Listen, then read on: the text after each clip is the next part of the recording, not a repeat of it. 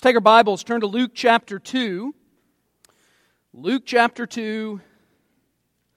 Christmas is not yet over. So I have these sermons ready, so you're going to hear them, all right?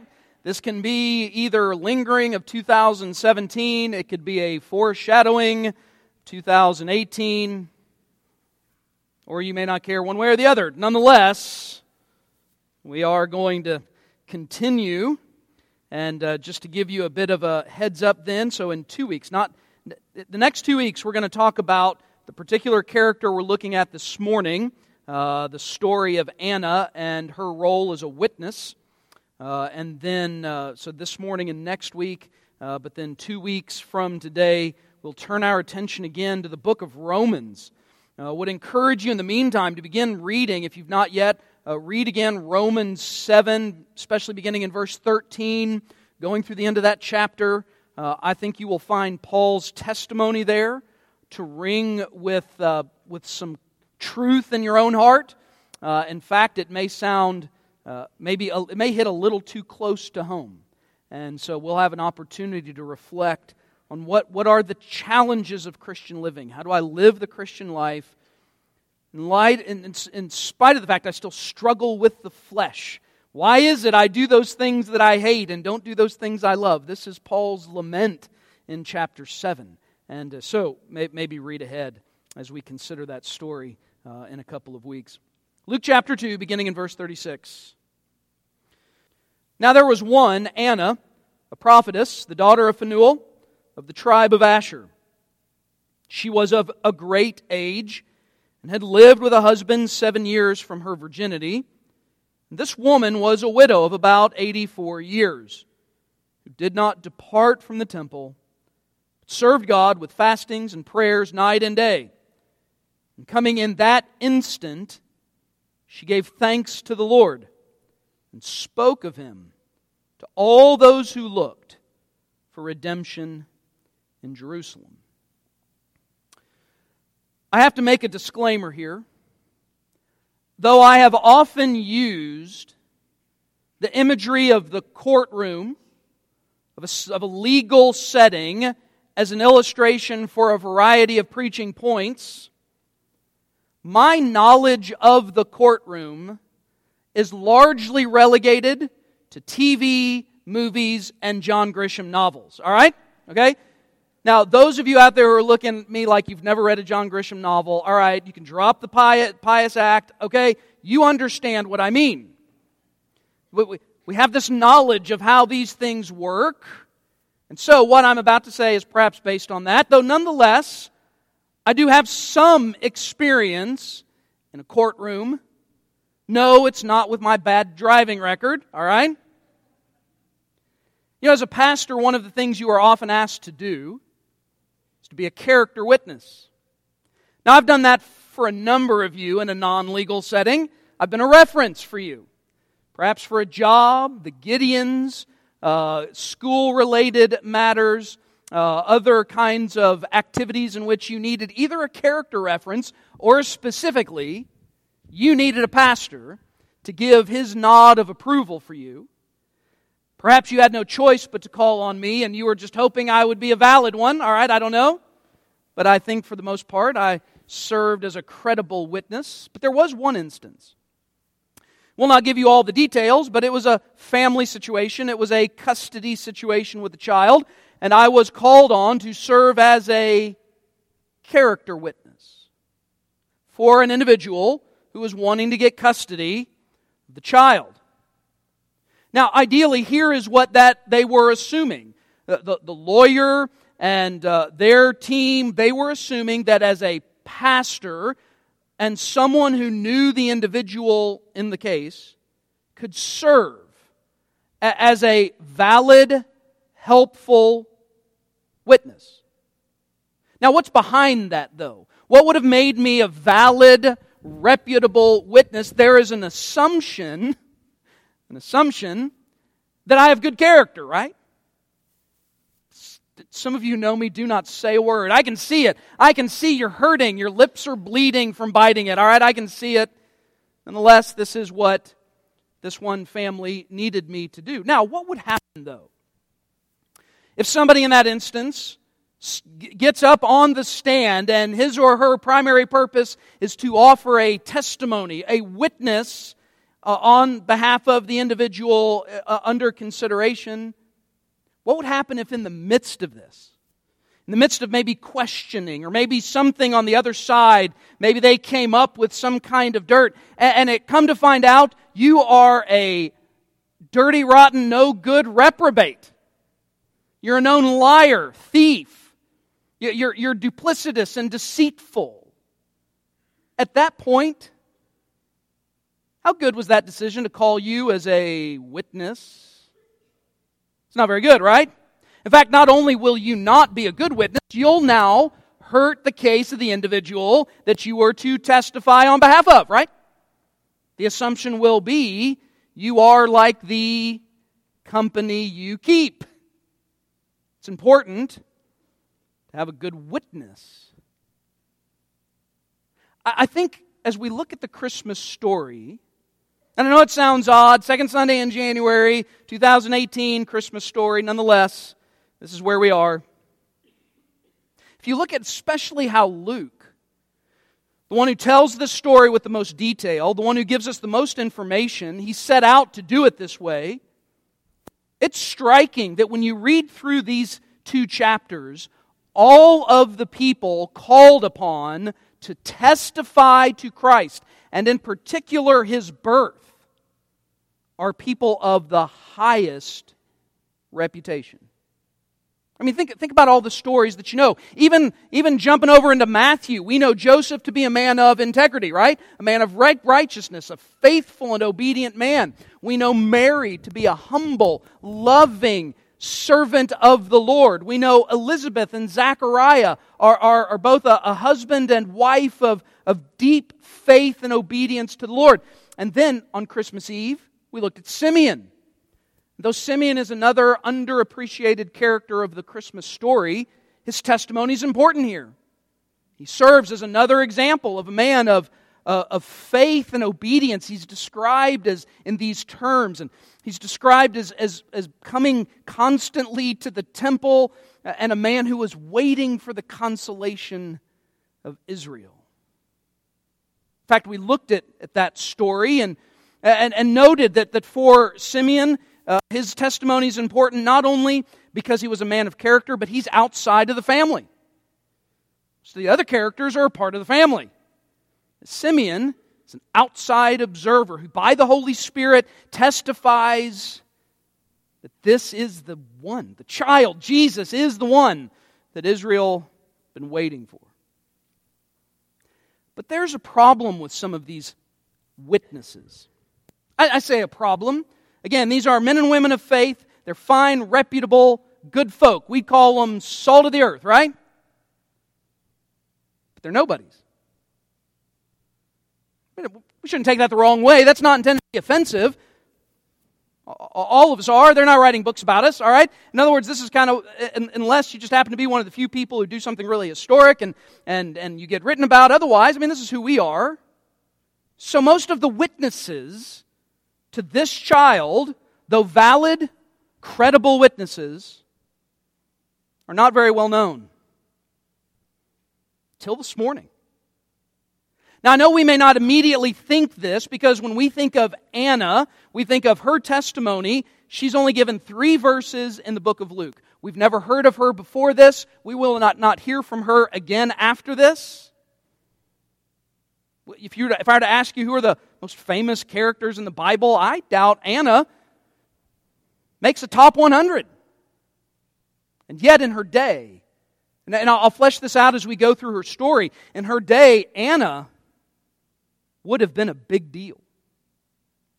You notice even what we just read there. She's identified as a prophetess. We know her lineage. We know her tribe. We know her father. She's also described as being there in the temple night and day. Best research indicates she probably lived in a set of housing otherwise reserved for priests. Anna was a big deal. And so Luke saves his last witness. The last witness he calls to the stand, so to speak. the final voice, though she will not actually be given words in the text, the final voice that gives testimony to Christ is perhaps the best witness yet. Keep in mind that the wise men haven't shown up on the scene yet, all right? Shepherds aren't very notable. Angels would be great witnesses, but they've only shown up to the shepherds, Mary, Joseph, Elizabeth, Zachariah. All right, these are the only folks who've seen the angels. So Anna serves an important function in Luke's gospel. She serves as one final witness that everything that has been said about Jesus, about the uniqueness of this birth, about the significance of this child, this is the fulfillment of the Old Testament, this is the Messiah. Anna serves as a final witness to that. So here's what we're going to do with her story. I've got to tell you, I've never really preached much on Anna. Probably most of us have not done much study on Anna. So we're going to give the girl 2 weeks, all right? In fact, if you don't mind me saying it, we're going to give the old girl 2 weeks, all right? And we'll see just how old the girl is. She could be really old. Because I think Anna serves us in two ways. I mean, fundamentally, what is her role? What is this story's role in Luke's gospel? Again, he concludes these birth accounts by giving us one more witness to the most profound moment in human history. And so, Anna confirms for us everything that has been set up to this point, like the final exclamation point, the final stamp of approval on who Jesus is. And we're going to look at two ramifications of this. We'll look at one this morning, and we'll look at another one next week. Because here's what we're going to do with Anna. We're going to see how her story, again, tells us about the gospel and what that means for us. In many ways, Anna is a great person to consider in the new year. Because she's going to ground us once again in the hope and truth of the gospel. And Anna's going to serve as an example for us of what I think is a desperate need in the life of this church. I don't mean the church. Well, it is in the church too. But I mean in our church. In fact, I think Anna will serve as an example for us of what I hope and pray will become a major move, emphasis, development, dare I even use the bad word, change. All right? In 2018.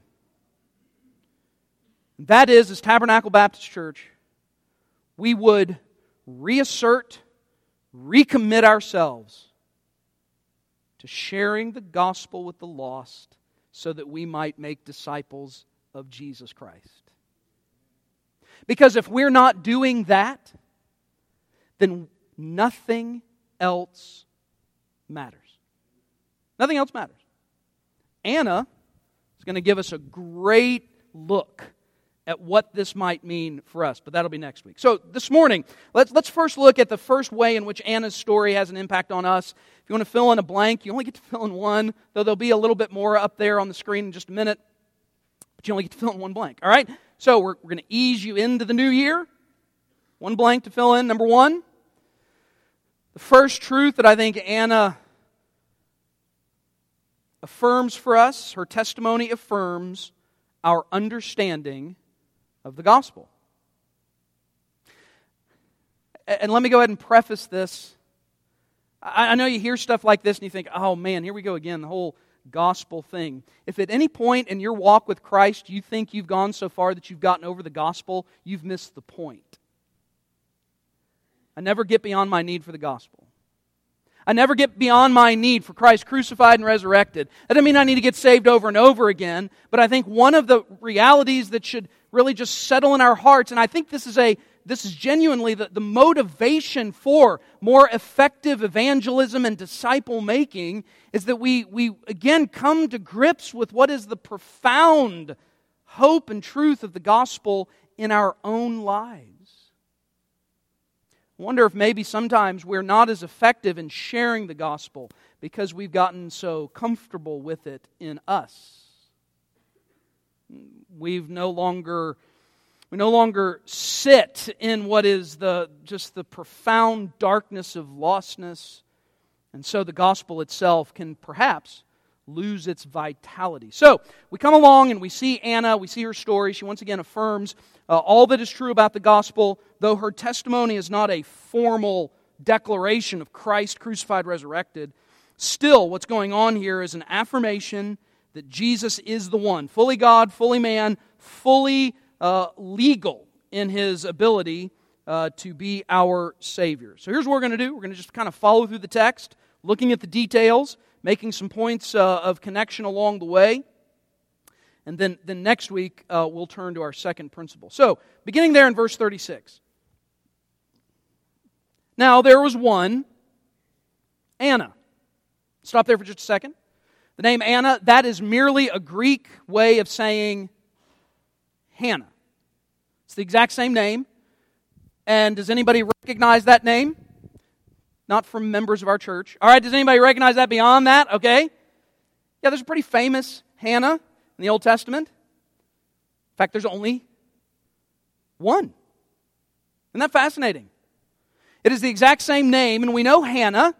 We know her to be the mother who was going to be, at first unable to bear a child, the mother of Samuel. And the name Hannah and the name Anna means grace. Grace. Now, I already find this significant, that the next time we see the name Hannah shows up with the birth of Christ, another miraculous birth, right? And who was Hannah but the mother of Samuel? Samuel serves as an Old Testament foreshadowing of Christ because Samuel functioned as prophet, priest, and king in Israel.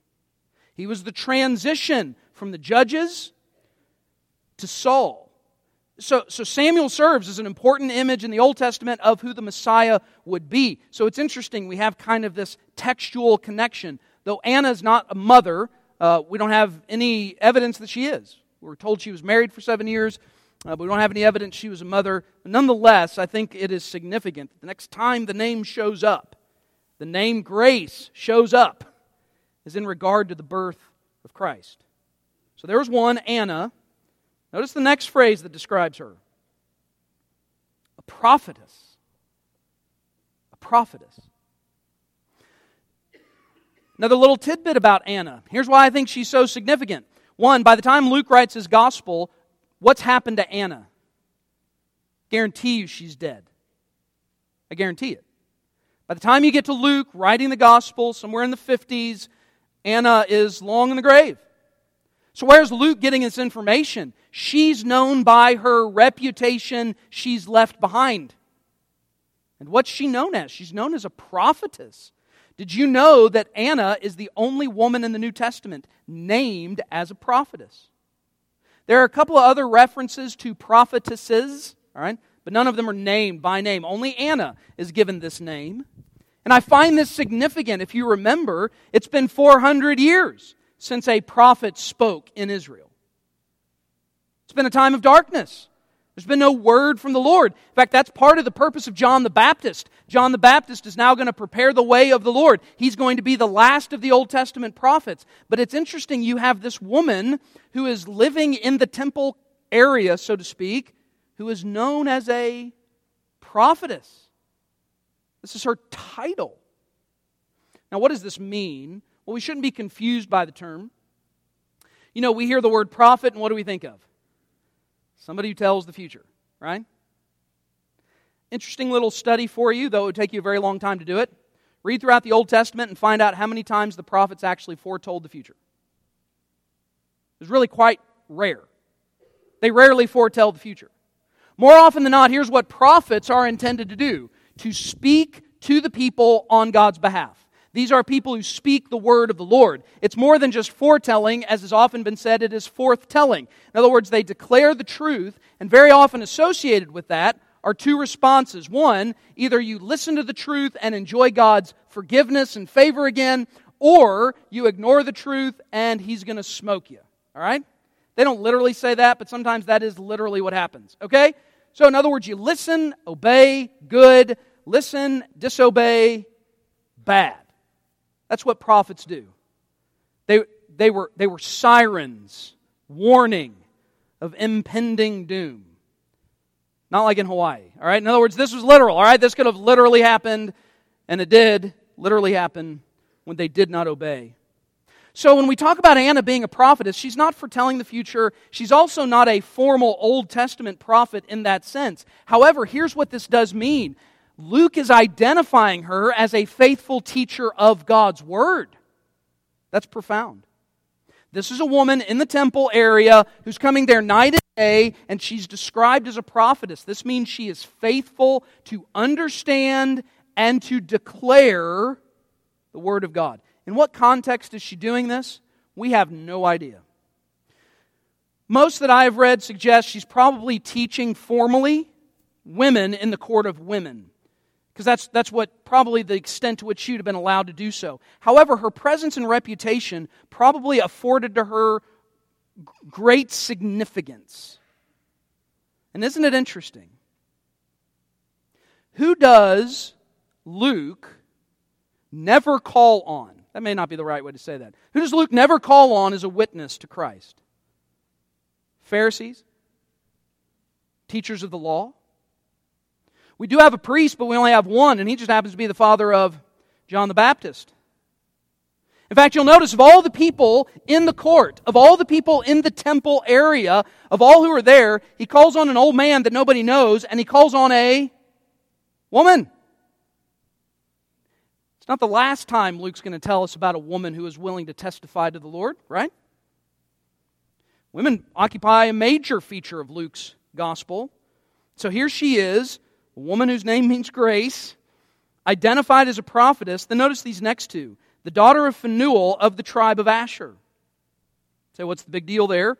First of all, notice she is identified by her genealogy. Do you know who else is identified by their genealogy? Jesus, Mary, Joseph, Paul, Anna. Wow. That's pretty good, right? In other words, if you're going to be kept in some kind of company, that's not bad. We know her genealogy. Now for us, perhaps that's not as big of a thing culturally as it was then, but this does a couple of things. One, it identifies her as a real historical person. This is not metaphor. This is not some kind of myth created by the church to talk about Jesus. This is a real gal, all right? She lived. She's got a dad. She's got a tribe she's a part of. So to identify her lineage, who else is described in regard to their lineage? Kings and prophets. Is that not fascinating? That here we have this woman identified this way. She clearly, and this is why I say, of all of the characters, she's a somebody. We don't really know her, but in her day they did. Because they know this stuff about her. Again, she's dead by the time Luke writes his gospel. So this is known about her character. This is known about her genealogy. She's unofficially official in the court. She is a profound witness.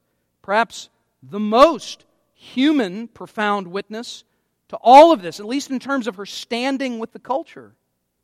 The reference, by the way, to the tribe of Asher is interesting.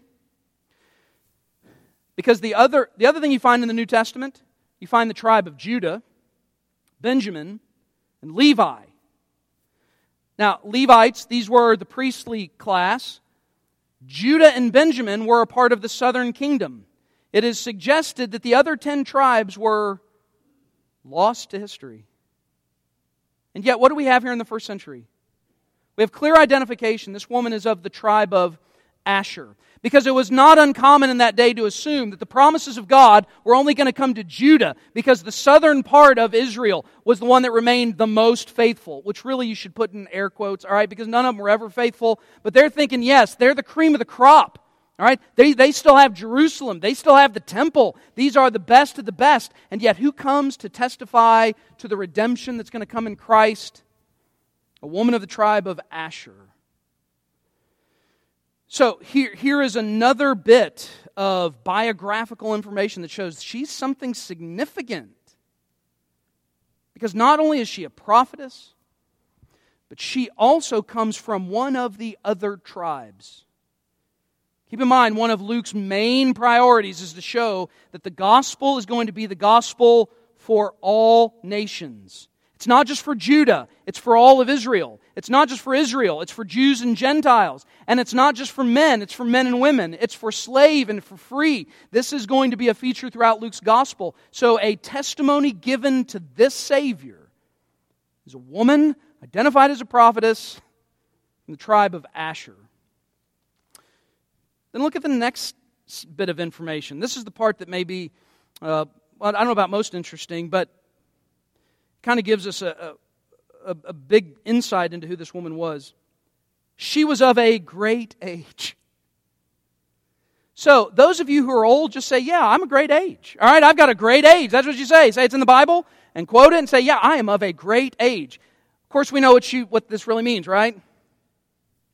She's got more years behind her than in front of her. All right? And it goes on to describe this. She was of a great age and had lived with a husband 7 years from her virginity. It's an odd way to describe somebody, right? My guess is you've never described a friend that way. All right, nonetheless, what is this saying? Well, this means that from the age at which they got married, 14, 15, 16. I know that sounds odd, right? Kind of blows your mind, especially if you're you're right around that age, all right? Nonetheless, this is what they did. So this means by the time she is 21, 22, 23, she's a widow. 7 years. The other thing this does is we may not read it this way immediately, but in the context and culture, this means that was the only time she was married. She never got remarried. She could have, but after 7 years, her husband dies. Then notice this next phrase. And this woman was a widow of about 84 years. Now here's where the discrepancy comes in. The way the New King James reads, when I read that, it makes it sound like she was 84 years old. That probably is most likely. 84 still would have been pretty old, all right, in the first century. Some of you may think 84 is pretty old today. All right, anyway, so 84 was pretty old then. However, it is possible that what this means is she has been a widow for 84 years. Do the math. I know I hit my head on the ice earlier this week, but I think that makes her about 105 possibly, right? I mean, I think I got that right. Over 100 years old. She possibly could be over 100 years old. Now stop there for just a second. Actually, don't. We'll stop here. Just look at this next part. Who did not depart from the temple, but served God with fastings and prayers night and day. Wow. This is really a significant part of Luke. Have you noticed how often in these stories Luke used old people? Zechariah and Elizabeth were old. It said they were old. In fact, that's one of the reasons why Zechariah didn't think he was going to have a kid. Simeon, he was described as an old man. Anna is described as old. What's Luke doing here? I think he's doing a couple of things. One, he's making it clear that in spite of the fact that the rest of the Gospel of Luke is going to show the religious leaders of Jesus' day did not understand the Old Testament, they did not understand God's Word, they did not understand the promises about the Messiah, they were missing it all in Jesus. Luke is going to ground his story in the Gospel by reminding us God still had His remnant. God had those who were faithful. God had those who understood. It's fascinating that Luke is so clear to show that in spite of the fact Israel had a lot of learned men, they didn't have the theology of a 16-year-old like Mary. They didn't have the theology of a 100-year-old like Anna. They didn't have the theology of a priest like Zechariah, a nobody, know-nothing priest from a know-nothing town. In other words, Luke goes out of his way to show that these testimonies to Jesus Christ are from people who were faithful to the Old Testament, understood the Word, and committed to God. Did you notice where Anna finds herself every day? Serving in the temple. How often is she doing this? Day and night. What is she doing while she's there? Fasting and praying. Now this doesn't mean that she never ate, all right? That would be something. It just means this was a regular part of her discipline. She fasted regularly. She prayed. This undoubtedly would have been every day. This was a woman of deep and profound devotion to the Lord.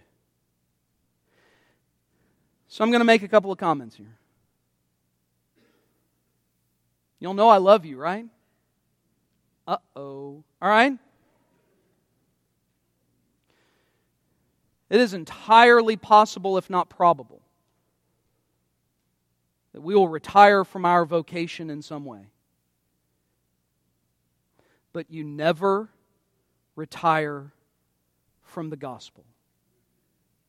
You never retire from fastings and prayers.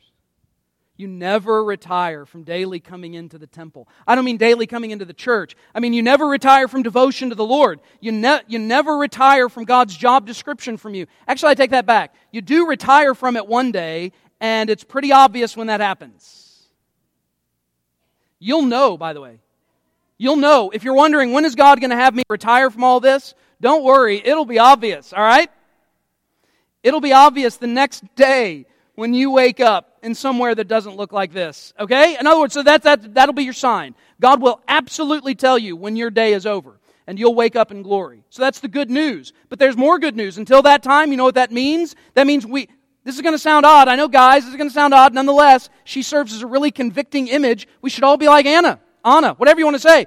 That sounds too much like Frozen. But anyway, so we should all be like, okay? We should all be like this woman who gives her life for the sake of God and His Word and devotion to Him. And what is she doing? She's spending all day waiting on the redemption promised in the Old Testament. What is our excuse? She's waiting on the coming of Christ. We've had the coming of Christ. She's waiting on the redemption to come. We already know the Redeemer. She's waiting on the one who would fulfill the promises of the Old Testament. We already have a meaningful, personal relationship with Him. What is our excuse? What is it that we put in front of the Lord and say, this is more important than your gospel? What of our own wants and desires do we set in front of the King of the universe and use as a valid excuse to say, I'm not going to share your gospel. I'm not going to love your people. I'm not going to study your word. I'm not going to be obedient to your truth. What excuse do we have standing before that God and that great Savior when we've got a woman who gave everything to something that had not come, and yet we possess something that is fuller and more real than she could have ever known? And how often do we as the church just keep it to ourselves? God forgive us. God forgive us. And if at some point you read Anna's story and you're not convicted, then you better pray that the Spirit would pierce your heart, because she should convict every last one of us. This is a profound testimony of a woman who gave her life for this. Would it not be great then to give our lives for the sake of the gospel? So to those of you who find yourself of a great age, can I make a plea? Don't give up on us. I know you feel like this culture marginalizes you, and you feel that way because they do. Because they do. But understand, in God's story, He's always had His faithful remnant. He's always had those of a great age that were used of Him to speak the truth of the Lord to the culture in which they were placed. We need your testimony. We need your wisdom. To those of us who, well, I'd say are not of a great age, I guess it depends on what age you're at, whether or not you think the person above you is of a great age. Some of you in here probably think I'm of a great age. Some of you remind me by saying, well, Pastor, you know you're at that age. All right? Anyway, nonetheless, it's not very helpful, but you say it. All right? Of course, I say unhelpful things to you probably. So that's how this relationship works, I guess, sometimes, isn't it? Understand. I know this is going to sound like a cliche. It's going to sound like a bit of a Dr. Phil moment. All right? The reputation you will have for yourself when you are a great age is being built right now. And let me warn you with this. It's a lot easier to ruin it than to build it. Just ask Harvey Weinstein, right? It's a lot easier to ruin your good name than it is for 84 years to build a reputation that's known after you die. Again, Luke is writing this after Anna has died. Her reputation has gone on after her. What a story. So here she is, day and night, serving God, fasting and prayers. And then verse 38, and coming in that instant, she gave thanks to the Lord and spoke of Him to all those who looked for redemption in Jerusalem. As Simeon is there giving his blessing over this child, as Simeon is there speaking of now the consolation of Israel has come, as Simeon is there saying, now I can die in peace because God's kept His promise to me, as Simeon is in essence laying the blessing on Mary and Joseph, something, I would argue, is the Holy Spirit, prompts Anna. Anna finds herself in the temple as she does day and night, and then something identifies this family, this young couple with this 40-day-old child, and this old man standing there holding this baby. And Anna comes alongside and testifies to this, giving thanks to the Lord. Yes, this is the child. And then what does she do after that? And spoke of Him to all those who looked for redemption in Jerusalem. She was a prophetess before this. She was a prophetess teaching the word of the Lord. She was a prophetess teaching the Messiah is coming. After this moment, now what is she? She's a prophetess to say, the Lord has come. Redemption is upon us. She is a faithful witness for the sake of the gospel. She's a profound witness for us. She does. And what she does here, this then affirms the truth of the gospel. Two ideas. It affirms, and this is the next slide, it affirms that Jesus is legal, all right? He's the legal Redeemer. The law said there had to be at least two or more witnesses to verify the truth of something. Simeon and Anna. So she shows that He is legal. By the way, another little interesting aside here. Have you noticed how often Luke uses men and women together? Elizabeth, Zechariah, Mary, Joseph, Simeon, and Anna. And let me give you one other interesting connection. Luke 24, the infamous story where Jesus meets two disciples on the road to Emmaus. Do you know there's a lot of scholars who think they were husband and wife? I kind of like that idea myself. They don't have any way of really knowing that for sure. But so what's He doing here? I mean, in Anna's testimony, we have final confirmation. He is a Savior available to the world, available to the nations, to Judah, to Benjamin, to Asher, to men and to women, to slaves and to free, to Jews and to Greeks. This is the Savior. And so this is then an affirmation of His redemption. Anna also testifies to something critically important here. She testifies to the fact that Israel is indeed enslaved and they need a Redeemer. This, by the way, is going to be the essence of our gospel proclamation. The essence that we'll talk about next week as we think more about what it means then to follow Anna's example, to be a more faithful witness for the sake of the gospel. But understand, her message is our message. The lost world is enslaved. And we have the only Savior who can free them. This is what Anna's doing. Declaring the redemption that is available in Christ and Christ alone. Keep Anna in your mind, all right? Because we'll jump back into this story next week. We'll look back through it again with a little bit different of a lens. Because I think Anna's going to give us then more information on what it means. How can we begin a new year thinking more carefully about what it looks like to be an evangelistic, disciple-making church. Anna gives us a great way to jumpstart that effort. I'll also let you know there's going to be more official work in this. So we're calling together a team. There's going to be a meeting at the end of this month of those who will then be involved in helping us move forward into what it looks like to really be an evangelistic church. It's not to say that, God is then required to save a lot of people. There's a lot of lost people in New Bern and Craven County. Have you noticed that? You should, all right? Because there are a lot. In fact, I think there's more than you think. We'll talk about that next week. But this will be a great jumping off point for us to think, what is the nature of our witness? What is the nature of our witness as a church, and then my witness as an individual believer? So as we come to a time of invitation, as we think about how we're going to respond to His Word, as we're going to sing, I will sing of my Redeemer. We're going to sing as Anna would have sung. We're going to sing of our Redeemer. My first plea would be to anybody here who does not know this Redeemer. See, the truth is, the prophetess would speak to you and say, if you don't confess your sin and submit to Christ crucified and resurrected, then you will face God's judgment for eternity. That is the warning of God's Word. I would implore you, if you've never trusted Christ as your Savior, that you do that. The Christmas story does affirm for us this truth. Jesus is the Savior, and it affirms for us He is the one and only Savior. If you've not placed all your faith in Him, you can do so. Confessing your sin, believing Jesus died for you and rose again, asking God to forgive you based on what Christ has done. If you'd like to know more about that, I'll be down front. Would love an opportunity to pray with you. If you'd like for me to pray with you. Know that coming an aisle is not a magical moment that saves. But if you feel like you need to kind of place a marker, a stamp that says, yes, I am trusting Christ with my life. Maybe though you'd say, yeah, I'm a believer. Trusted Christ as my Savior. I don't know if I'd have the reputation Anna has. I don't know if I'm a serving in the courts day and night kind of person. What a great time of year. I know it's not the first.